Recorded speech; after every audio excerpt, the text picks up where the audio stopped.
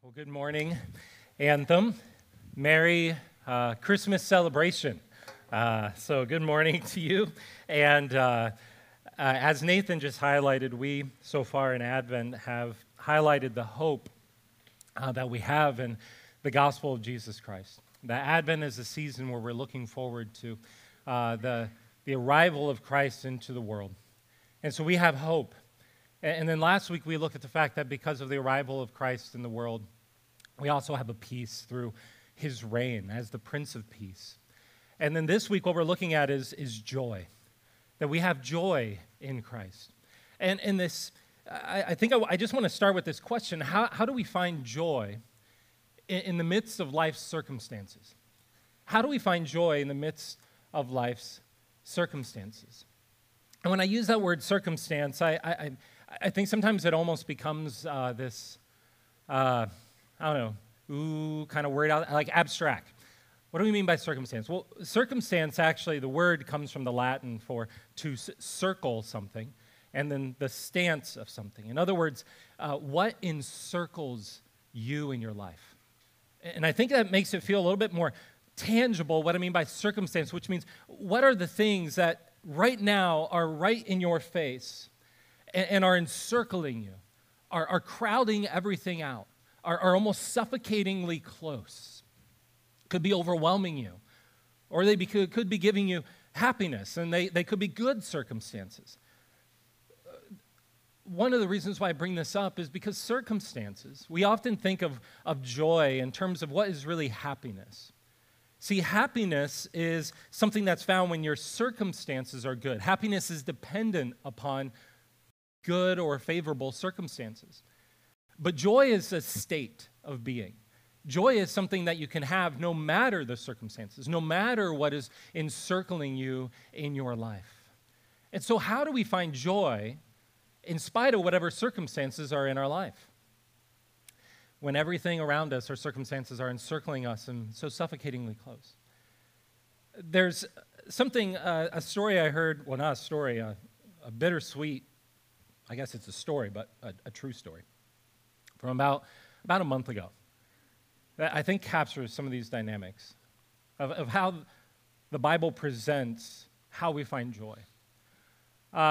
It was I think it was around November 11th, 12th, and it was up around the Great Lakes region up in Michigan. And there was a small commuter plane that was taking 5 people to this small island, and they were going to be checking out some real estate and whatnot and just spending a day together as a family. And unfortunately, the plane ended up going down.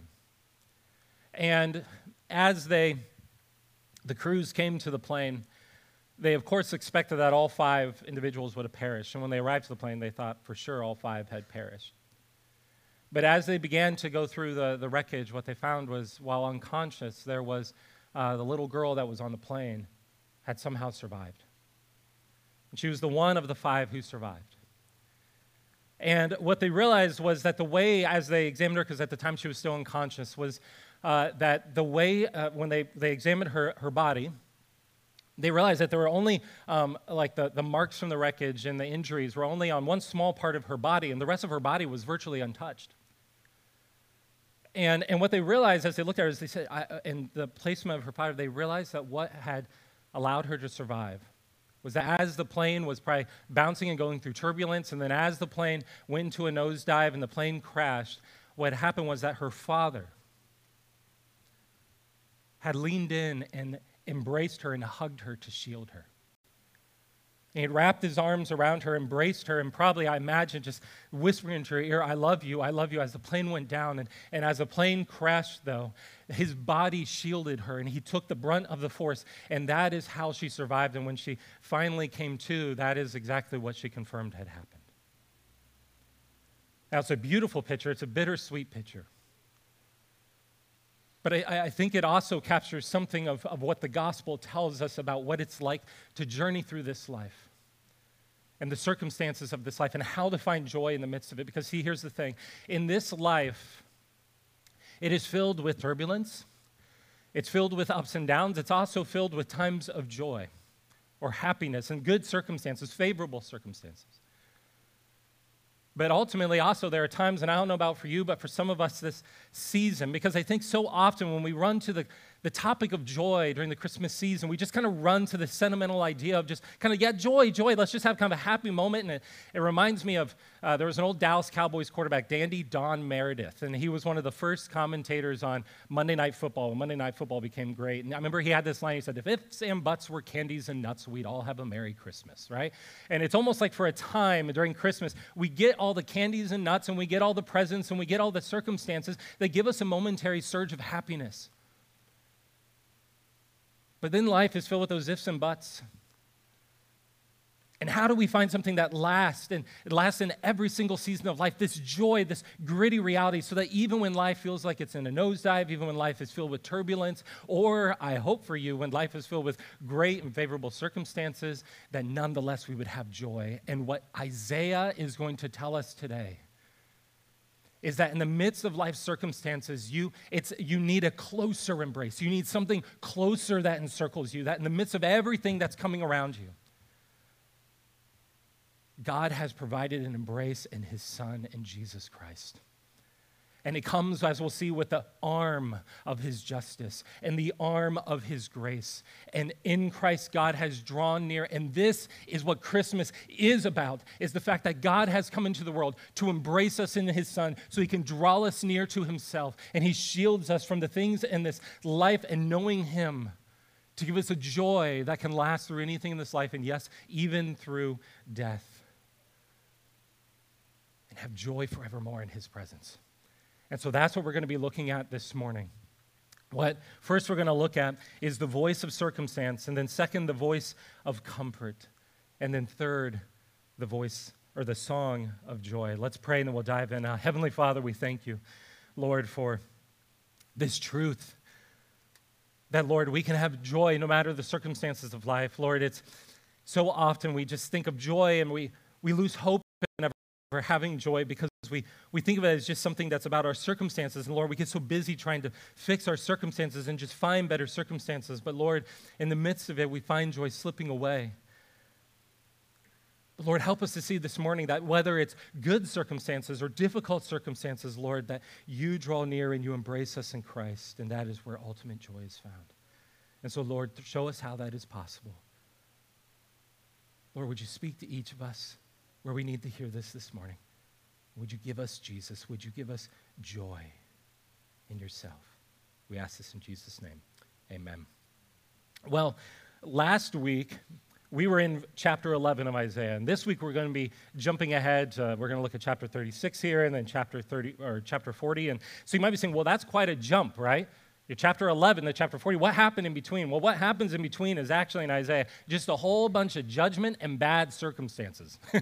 It's really, really bad. I've heard of guys who preach through Isaiah, and the first question I always ask is, what did you do from chapter 12 to chapter 35? And they're like, dude, it was rough, right? Like, it's just bad circumstances after where God's just like, there are realities here. The circumstances that you're in are a result of the things that you have done, your sin and the brokenness in the world, and that's just kind of snowballed, and it's gotten worse and worse and worse. And so God brings in his judgment, but then also in the midst of it, there are just bad circumstances. And coming out of that, we get a picture in chapter 40 of kind of what Isaiah, or what Israel, the people of Israel, the people of God, how they were thinking about this. Kind of how they were interpreting it the entire time. And they were doing it based on circumstance.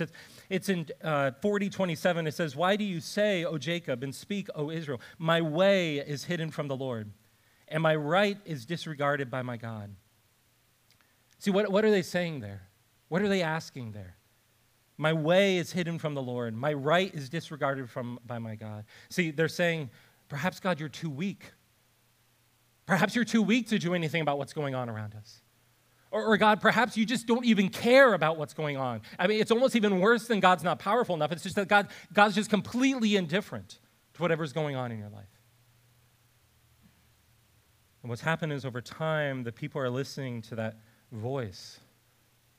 And over time, they become to think, because they just hear the voice of the circumstances around them, that perhaps actually God's not even, maybe he's not even there, he's not even who he says he is, maybe he doesn't even care, maybe God's just indifferent, and maybe for some of you, especially, you've gone through seasons of life like that because you have an earthly father that's like that. So it's just like, of course, this confirms everything I know about the universe to be true. I've been there. And so how did they get there? How did they get there? How did they get to that voice of circumstance? What I want to look at first is this voice of circumstance. And I want to go back to where they encountered that first voice. And I think there are some dynamics here that are timeless dynamics of how the voice of circumstance, the things that encircle us and kind of crowd out all the other voices in our life, that just kind of come in and suffocate out everything else. The dynamic at play there and how it slowly begins to just completely rob us of joy. And so this is back actually in Isaiah 36. So if you have a Bible, I'm going to have everything up on the screen. But if you have a Bible, you can follow along. But some of this I'll be jumping around a little bit. But what happens in Isaiah 36, and this is kind of this message of circumstance that comes, is in Isaiah 36, it opens up where after all this time of judgment and these different things happening and these bad circumstances, then it kind of like the story, the narrative begins to move forward. And what happens is that this king of Assyria, he comes, and it says in Isaiah 36, 1 through 5, it says that he comes around the city and he essentially takes all the fortified cities around Jerusalem. So what happens is, you can imagine you're kind of the huddled masses here in this central city where you're the people of God and you're trying to be faithful and you're trying to follow God, and slowly but surely all the fortified cities, in other words, all the lines of protection around you, they're all falling. And he's conquered all of them. And now all of a sudden he's at the gate and he's knocking on the door. And he's saying, I'm here, repent or come out to me and trust in me. And so what happens at this point is the city is about ready to fall. And he says in verse 5, he says, in whom do you now trust? In whom do you now trust? In other words, what's happening and what it looks like in our day is all these things in our life are just falling apart around us. The dominoes are falling one after another. Relationships are falling apart. It feels like the world or society around you. It feels like something in your workplace, your career. It feels like your health. Things are happening around you where just circumstances are just like dominoes falling around you. And it's getting to that place where now something shows up at the door and it's saying, who are you going to trust in? Because how's that going for you so far? And essentially what the king of Assyria is saying here is, God is giving you all these promises, hasn't he? Aren't you the people of God? Aren't you the ones who God has said, you're my people, and I'm going to save you, and I'm going to set you aside, and all these grand visions for your life. And here I am, and I am about ready to conquer you. Why are you listening to his promises? Are they really promises? I'm reality showing up knocking at the door. Do you ever feel that? Where you say, yes, I want to be a person of faith. I want to be, what does it look like to follow God and to trust him in my life? But you don't understand. Sometimes just the circumstances are so overwhelming, and it makes me wonder, like, God, you say you are this. You say you are who you say you are, but Lord, are you really? Because it feels like something much more powerful is knocking on my door. Something much more powerful, much more real is encircling me.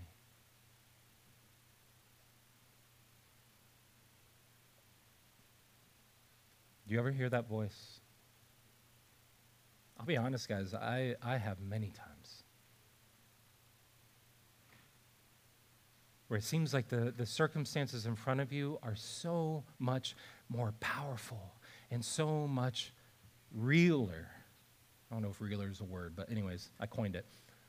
More real. So much more present.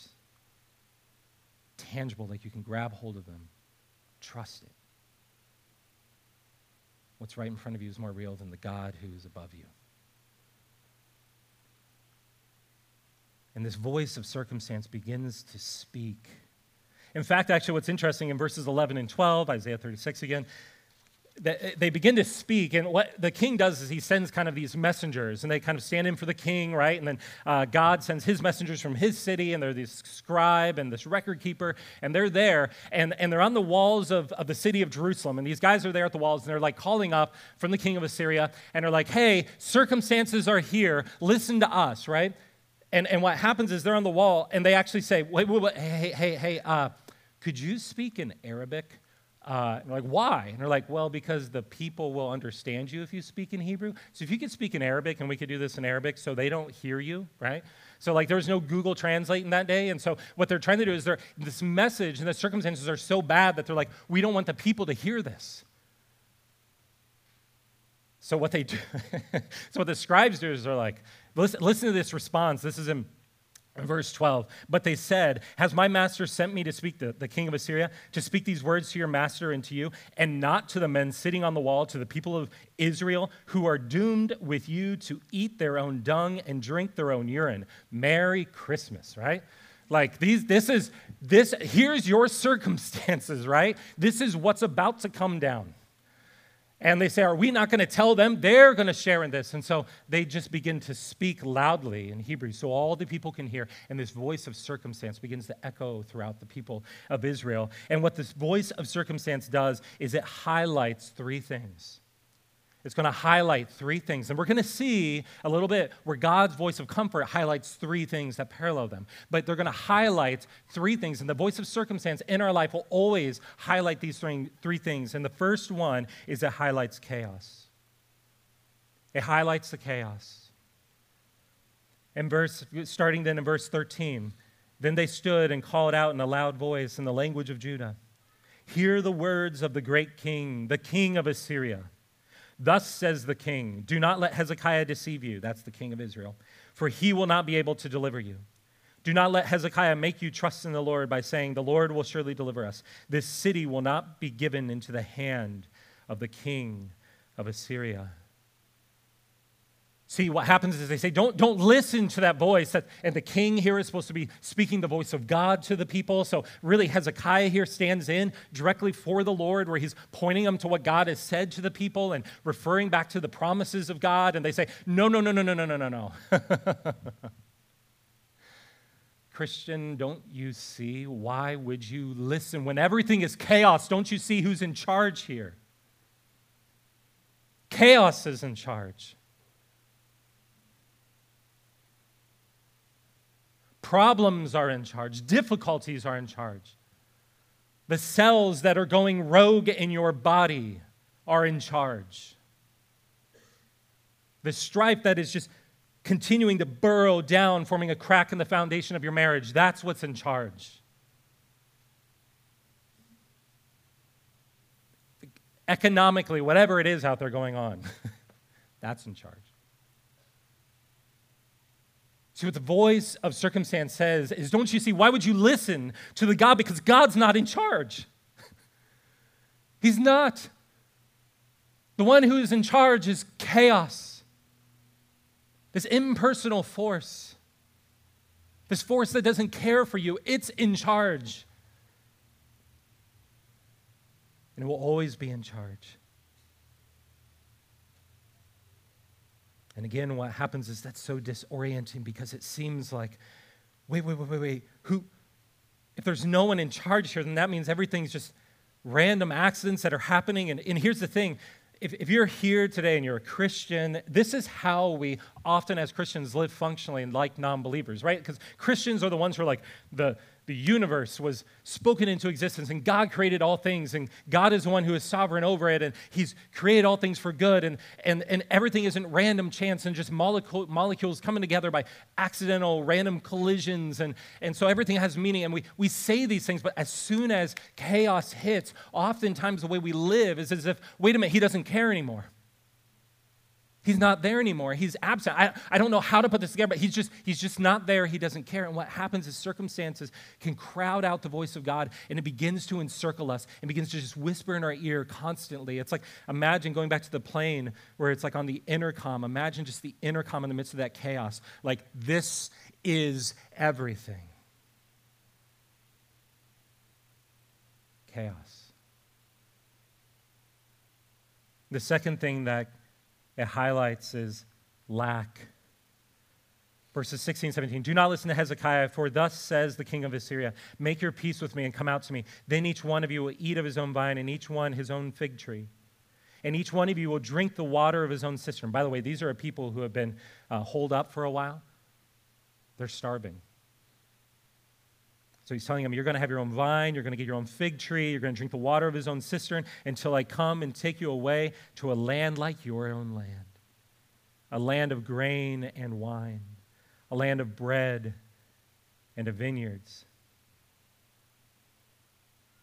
Now you can imagine the people, they're hearing this, and they're like, well, drink my own urine, wine. I'll go with the wine, right? Sounds like a pretty good deal. Here's the thing, when you're disoriented by just the chaos around you, and that's all there is around you, when the voice of circumstance is saying that, what happens is you begin to just grab onto anything solid. Because when you don't have this foundation of like, there's a God here, or there's someone there who's actually got this thing, who actually cares. What happens is you begin to grab onto whatever is around you that can give you something solid to hang on to.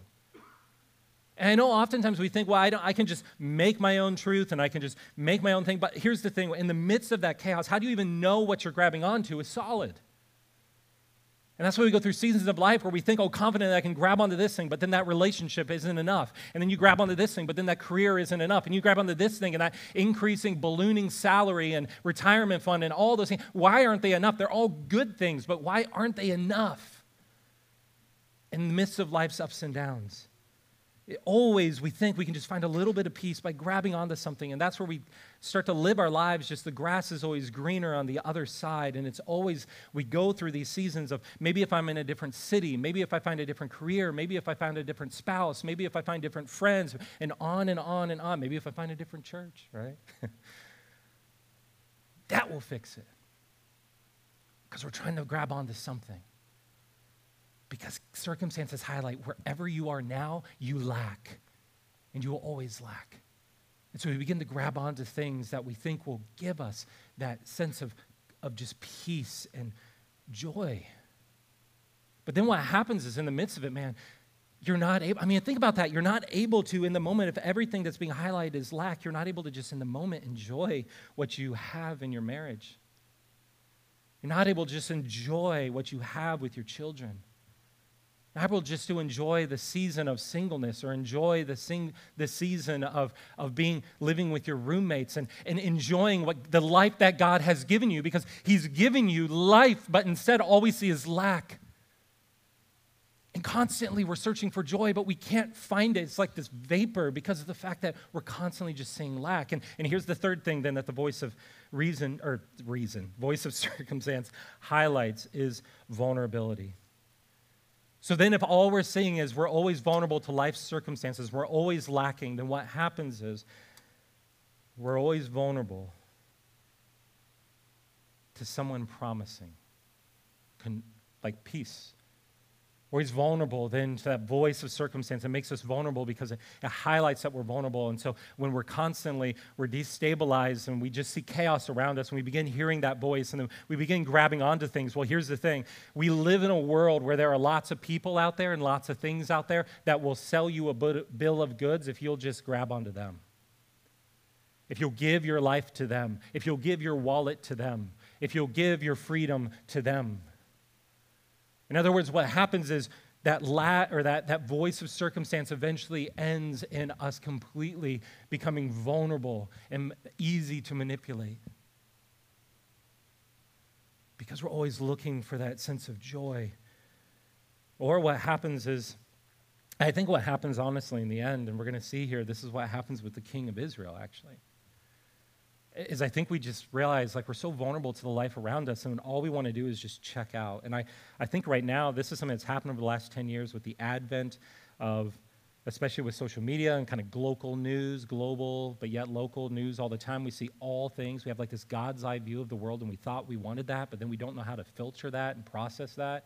And what's happening is we're so overwhelmed by everything around us, and what we're doing now is we're just saying, I want to check out versus checking into life. Because I just want to numb myself, and I feel so vulnerable to all the circumstances around me that just seem to be encircling all the time. And so we're just increasingly saying, I'm just going to numb myself. I'm going to check out. Thank you very much. I'm just going to try to find a little bit of happiness. And so we find ourselves mindlessly just scrolling on our phones while life is happening right in front of us and all around us. There are other ways it happens, and this is what actually happens with the king of Israel. This is where the people go. It says then in a few chapters later, in Isaiah 39:8, Hezekiah the king, he said to Isaiah, after Isaiah comes to him and says, hey, you need to respond well, and there's kind of a brief time where they kind of gin up enough to respond. He says, the word of the Lord that you have spoken is good, and here's what he thought, there will be peace and security in my days. So actually what's going to happen is everything's falling apart, but what he says is, at least in my day, there will be peace and security. I don't have to deal with it. I can check out. I can sit back in my armchair and just be numb. And oftentimes, even in the search for happiness, we just find ourselves in a place of numbness. I remember this hit me a few years ago on Christmas where I realized that was something that I was experiencing. Like, here I am on the holidays, this is time of joy, this is time of happiness, and I remember just sitting there through the whole day just feeling this numbness. And it's because so often the voice of circumstances overwhelms and becomes this voice, and it brings us there. And so in the midst of that, this is why God speaks his word of comfort. He speaks his word of comfort to his people. That's the second point, voice of comfort. Chapter 40 in Isaiah marks this kind of massive shift. So Isaiah 1 through 39, oftentimes scholars will actually call it 1st and 2nd Isaiah. People have debated whether it's two different authors of Isaiah because they're such stark different messages. But here's what's happening. Isaiah 1 through 39 is actually this history of how Israel, the final stage where they're just the reality of their sin and the circumstances surrounding them, and how is God going to save them. And what happens is chapter 40 through the end of Isaiah is about how God in the future is going to bring about this salvation.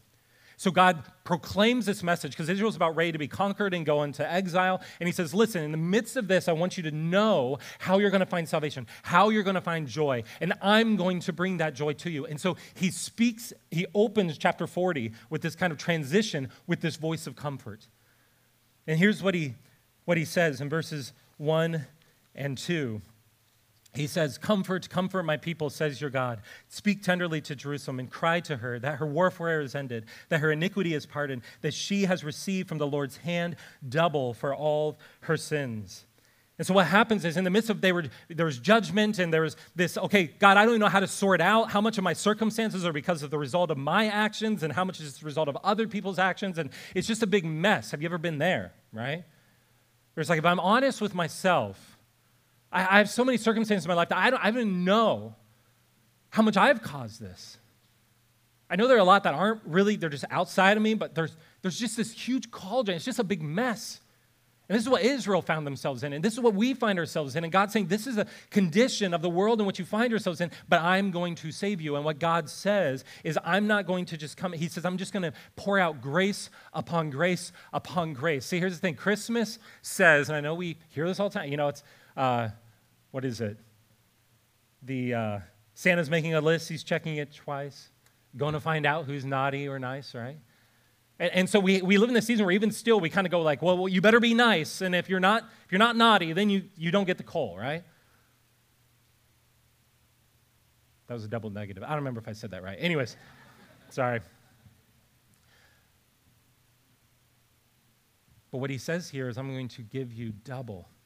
From the Lord's hand, double for all of her sins. He's not saying I'm going to stamp you out, I'm going to punish you double, but what he's saying here is that whereas Santa might check his list twice, here's the thing. God took the list. He knows the entire list of transgressions, Colossians says. And he took that list and twice he nailed it to the cross, and then Jesus died for those sins. And so now you're covered by the grace of God. And so now, no matter what it is that is there, whatever ways you've been naughty, whatever ways you've been bad, whatever ways you brought brokenness, whatever ways the strife in your relationships is there because of you. Here's the thing. God says, let me deal with that, get underneath that so that you can have hope and you can move forward and there can be joy.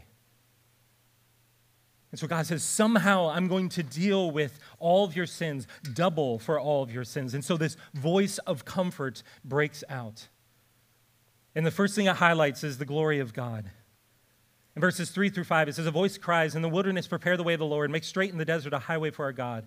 Every valley shall be lifted up, and every mountain and hill be made low. The uneven ground shall become level, and the rough places a plain. And the glory of the Lord shall be revealed, and all flesh shall see it together. For the mouth of the Lord has spoken. God says, my glory is my holiness gone public. God says, my glory, I want you to see my glory, and that's me, my being, my nature, who I am. Encountering me face to face. This is my being gone public, my holiness gone public. And here's the thing, my holiness is I have a passion for my holiness, a passion for my glory, because I am a God who is Father, Son, Holy Spirit from eternity past, and I am in a relationship of love and delight. And I've created a world overflowing with that passion for my very glory and my very self. And I've made you in my image so that you might be able to join in that joy. So you'd be able to live in that reality. That's what you were created for. And what he says here is he's not saying, well, the earth has got too many ups and mountains and valleys, so we're just going to flatten it out. And you're like, well, that seems like a boring world, Lord, right? Well, no, what he's saying here in this prophecy, he's saying where all the places where you walk through the desert and life feels like you're just walking through sand and you're just parched and are just thirsting for life. He says, I'm going to give you a highway. I'm going to pave it. So you're no longer just trudging through sand, but there's actually direction here and you have firm ground that you can stand on. And it's going to point you towards my glory. It's going to point you towards that life. And all the ups and downs of life, hear this, I'm the creator, and I'm going to re-enter the creation, and I'm going to do such a work that those ups and downs, those may be, kind of topographically realities on the globe, but in your spiritual life, the reality is I'm going to flatten this thing out so that what you have internally is this level ground that you live on, this secure reality that is my joy, my delight, that is knowing me. And it all points you towards my glory. And here's the thing. What he's saying here is circumstances will only highlight chaos, but God's word and God's message is see my glory. All things are being renewed. All things are being restored so that original glory, that original joy, that original life would return and you would have it. So that you would know that in the midst of whatever life brings to you, whatever circumstances encircle you, that would become the reality that even more intimately embraces you. And he says the way that you have this perspective is the second thing that highlights the voice of comfort is the word of God. Verses 6 through 8, he says, a voice cries, and I said, what shall I cry? Or a voice says, cry. Well, what do you want me to cry, right? And he says, cry out this, all flesh is grass, and all its beauty like the flower of the field. The grass withers and the flower fades. When the breath of the Lord blows on it, surely the people are grass. The grass withers and the flower fades, but the word of our God will stand forever. God is saying here, in the midst of a world in which it's so easy in the midst of circumstances to think, I've just got to, in the midst of this, I've got to come up with some truth. I've got to come up with some meaning. I've got to figure out some way to make sense of all this. And what he's saying is just you can't. You can't. You need my word. And notice here, he's paralleling here. He says, and my word is not just kind of like, here's a book, and so read this book like some kind of textbook, but this is my word to you. And this same word is the same, it was breathed out by me, Paul says. It was breathed out by God. And the same breath that actually enlivens you and animates every living creature in this world.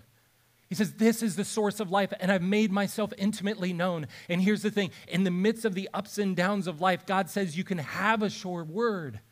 He's just told us he's going to bring about so we can see his glory and we can know it forever. And then you go, well, how is that going to happen? And he says, I've told you.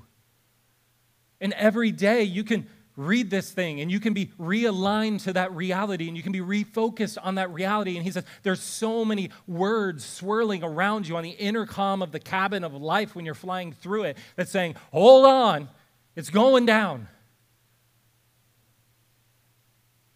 And God says, is my word. Are you going to allow me to draw near and embrace you and whisper in your ear what you need to hear? And what is most true in the midst of those circumstances? My word is sure. And that's important because he's going to give us, lastly, in the word of comfort, he's going to highlight his embrace.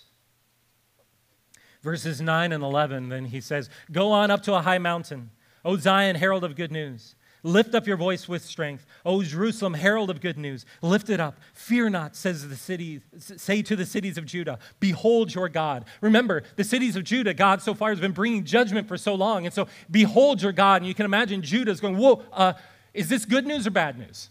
Right? Is this a threat or is this grace? Because they've realized a holy God and we're not holy. And so if we encounter him, what's going to happen here? And God says, I'm going to bring my holiness, I'm going to bring my glory, I'm going to bring my joy, I'm going to bring my love, and I'm going to bring it. And even where you've turned against that, I'm going to deal with it so that we can be together again. We can be reconciled. And I can embrace you. And when I embrace you, you're not going to be consumed. And so here's what he says. How is that going to happen? Behold, the Lord God comes with might, and his arm rules for him. Behold, his reward is with him, and his recompense before him.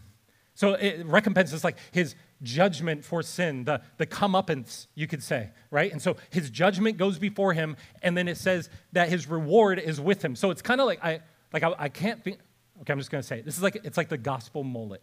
Okay, like, right? Like all business in the front, party in the back, right? Like where it's like God is all business up front. Where it's like, I've got to deal with the reality of this world. Listen, here's why the Bible talks so seriously about sin. It's not because it's like, well, we just want people to feel bad and the Bible is about moral stuff. Here's the thing. The whole Bible is about God created us to know him, to live with him, to be with him forever. We were supposed to know that the garden state. And the whole Bible is about reconciling that reality. And everything the Bible talks about sin is not just because God's like some prude. God is full of delight and love, and the reason why what he describes as sin are the things that get in the way of us experiencing that reality. And God is about getting rid of anything. He's passionate about that. And so God, what goes before him is his recompense, his making things right, his burning down injustice, his burning away everything that is impure. And yes, that includes us. I don't want to spend eternity with the dark shadows that are within me. That is no salvation. But how does God do it? And here's the thing. I know when we see this, like might, like, and how is God's coming in? Some of us, I know immediately we're like, oh, is that a bad thing? Like God, he's powerful and he's coming with might. But here's the thing. We love this. We love the idea that God comes for us like this. This is why we love movies like Taken, right? Like, remember that Liam Neeson? Right? Everyone loves movies like that. Where Liam Neeson, he comes after his daughter. It's like, what is that line where he's like, I will find you, right? We're like, do it, Dad, right? Like, and then it's like all business in front. And then it's like at the end when he gets his daughter, it's like party in the back, like, right? It's all wrath up front and all judgment up front, but then all grace in the back where he just embraces her, right? And this is why we love Taken and movies like this is why we have Taken and Taken 2 and like Taken the college years, right? I was like, we should make like a, I don't know, some Christmas movie, right? The Grinch Who Taken Christmas. I don't know. I could do this all day. But we love. Why do we love it? Because there's something hardwired into us. We go, yes, there needs to be justice. But yes, also, it's motivated by love. It's motivated by the fact of whatever it is, even what's in us. And that's where the analogy breaks down from Taken. Because also, we're the enemy. But also we are the beloved who God seeks out, his child. And what Isaiah is saying here is that his recompense is before him. It's business, it's judgment, God dealing with all the things that have put up a wall between us and him, all the things that have caused the circumstances of this world and have caused those circumstances not just outside us, but inside us of depression and just melancholy and just brokenness. And God says, I want to remove that so you can have joy in my presence. And what God does is he goes here and his arm of judgment, not just some sentimental grace, oh, everything's fine. And you're wondering the whole time, actually, God, I know that the things done to me and I know that the things that I do, actually, I feel like they deserve some kind of death here. And he goes, yes, they do. And I've dealt with it. His arm of justice. And then his arm of grace in the back His recompense is before him. His reward is with him. And he embraces us and pulls us close. And this is where Isaiah then breaks out in the song of joy. He says, who has measured, starting in verse 12, hear this, might, and then we're going to hear grace. Who has measured the waters of the hollow of his hand and marked off the heavens with a span and closed the dust of the earth in a measure and weighted the scale or the mountains in scales and the hills in a balance? Do you hear this might? When you see mountains and you realize for God it's just something small where he just holds it in his hand. Who has measured the Spirit of the Lord, or who has shown him his counsel? Whom did he consult? All truth is his. Who made him understand? Who taught him the path of justice and taught him knowledge and showed him the way of understanding? Behold, the nations are like a drop from a bucket and are accounted as the dust on the scales. Behold, he takes up the coastlands like fine dust. Lebanon would not suffice for fuel, nor are its beasts enough for a burnt offering. All the nations are as nothing before him. They are counted by him as less than nothing in emptiness. Just see everything here that we attempt to atone ourselves with, trying to understand the world enough, seeking through philosophy and all these things, and just all we're doing is just discovering a little bit of what God has known from eternity past. To whom then will you liken God, or what likeness compare him with? An idol? An idol? A craftsman cast it, and a goldsmith overlays it with gold and cast it for silver chains. So we find all these things in life. An idol? You're trying to replace this reality with a career? Trying to replace this reality with a boyfriend or a girlfriend? With a couple of likes on Instagram? With a position, with prestige, with success, you're trying to replace this with that, and God's saying those are all good things. But here's the thing, don't try to craft them in such a way that they replace me, have these things, but then have me.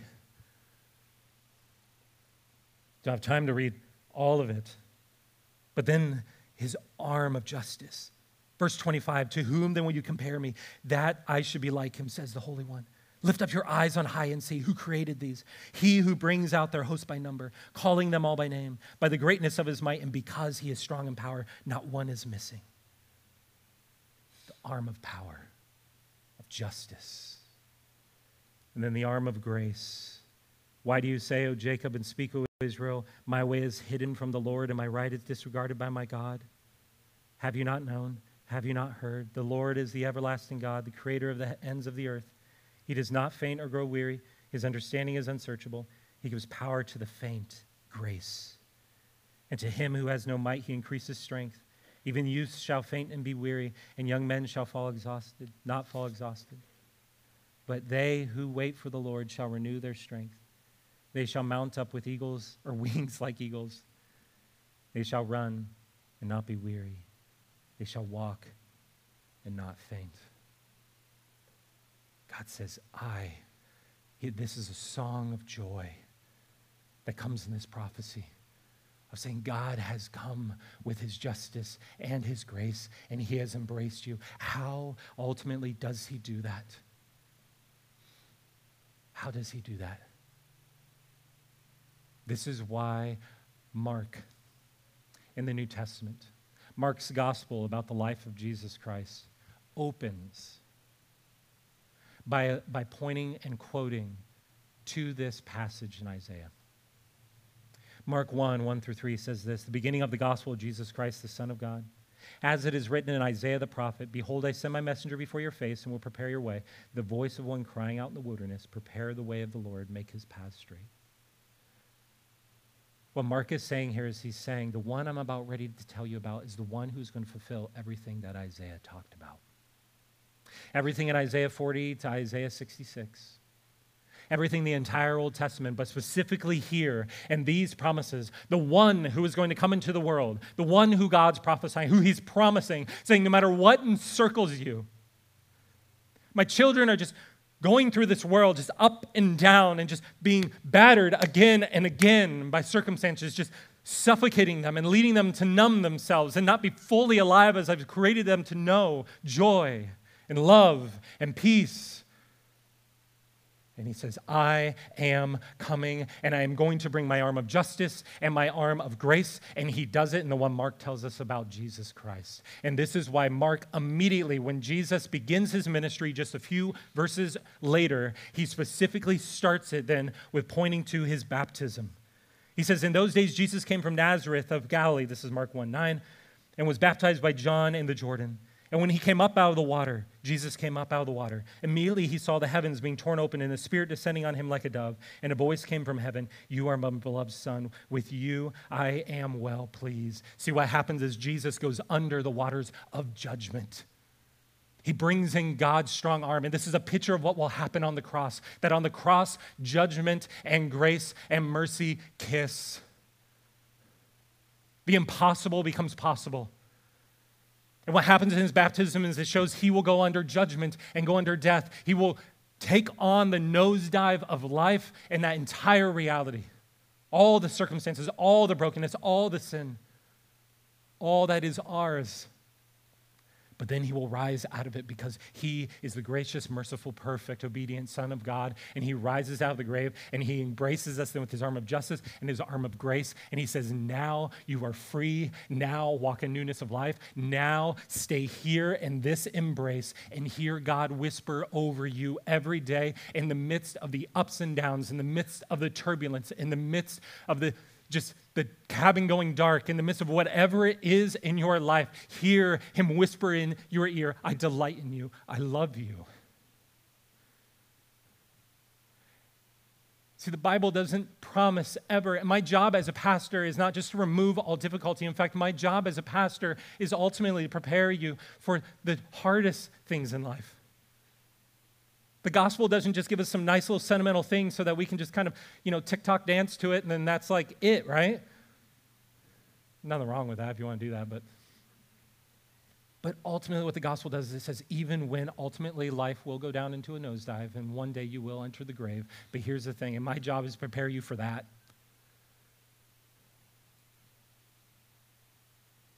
And what the gospel does is every day it says in the midst of it, here's the thing, because even in that worst circumstance, here's the reality, is that you have a God who is a God of joy, who is embracing you even now. And it says no matter how much in life, and I hope for you the circumstances are good, but midst of whatever life brings, you can hear that call because that is the reality that he is yours forever. In Jesus. And it doesn't matter the circumstances. It doesn't matter what encircles you. That is a closer encircling in the arms of God in Jesus Christ. And this is why Paul eventually says, for you have died and your life is hidden with Christ in God.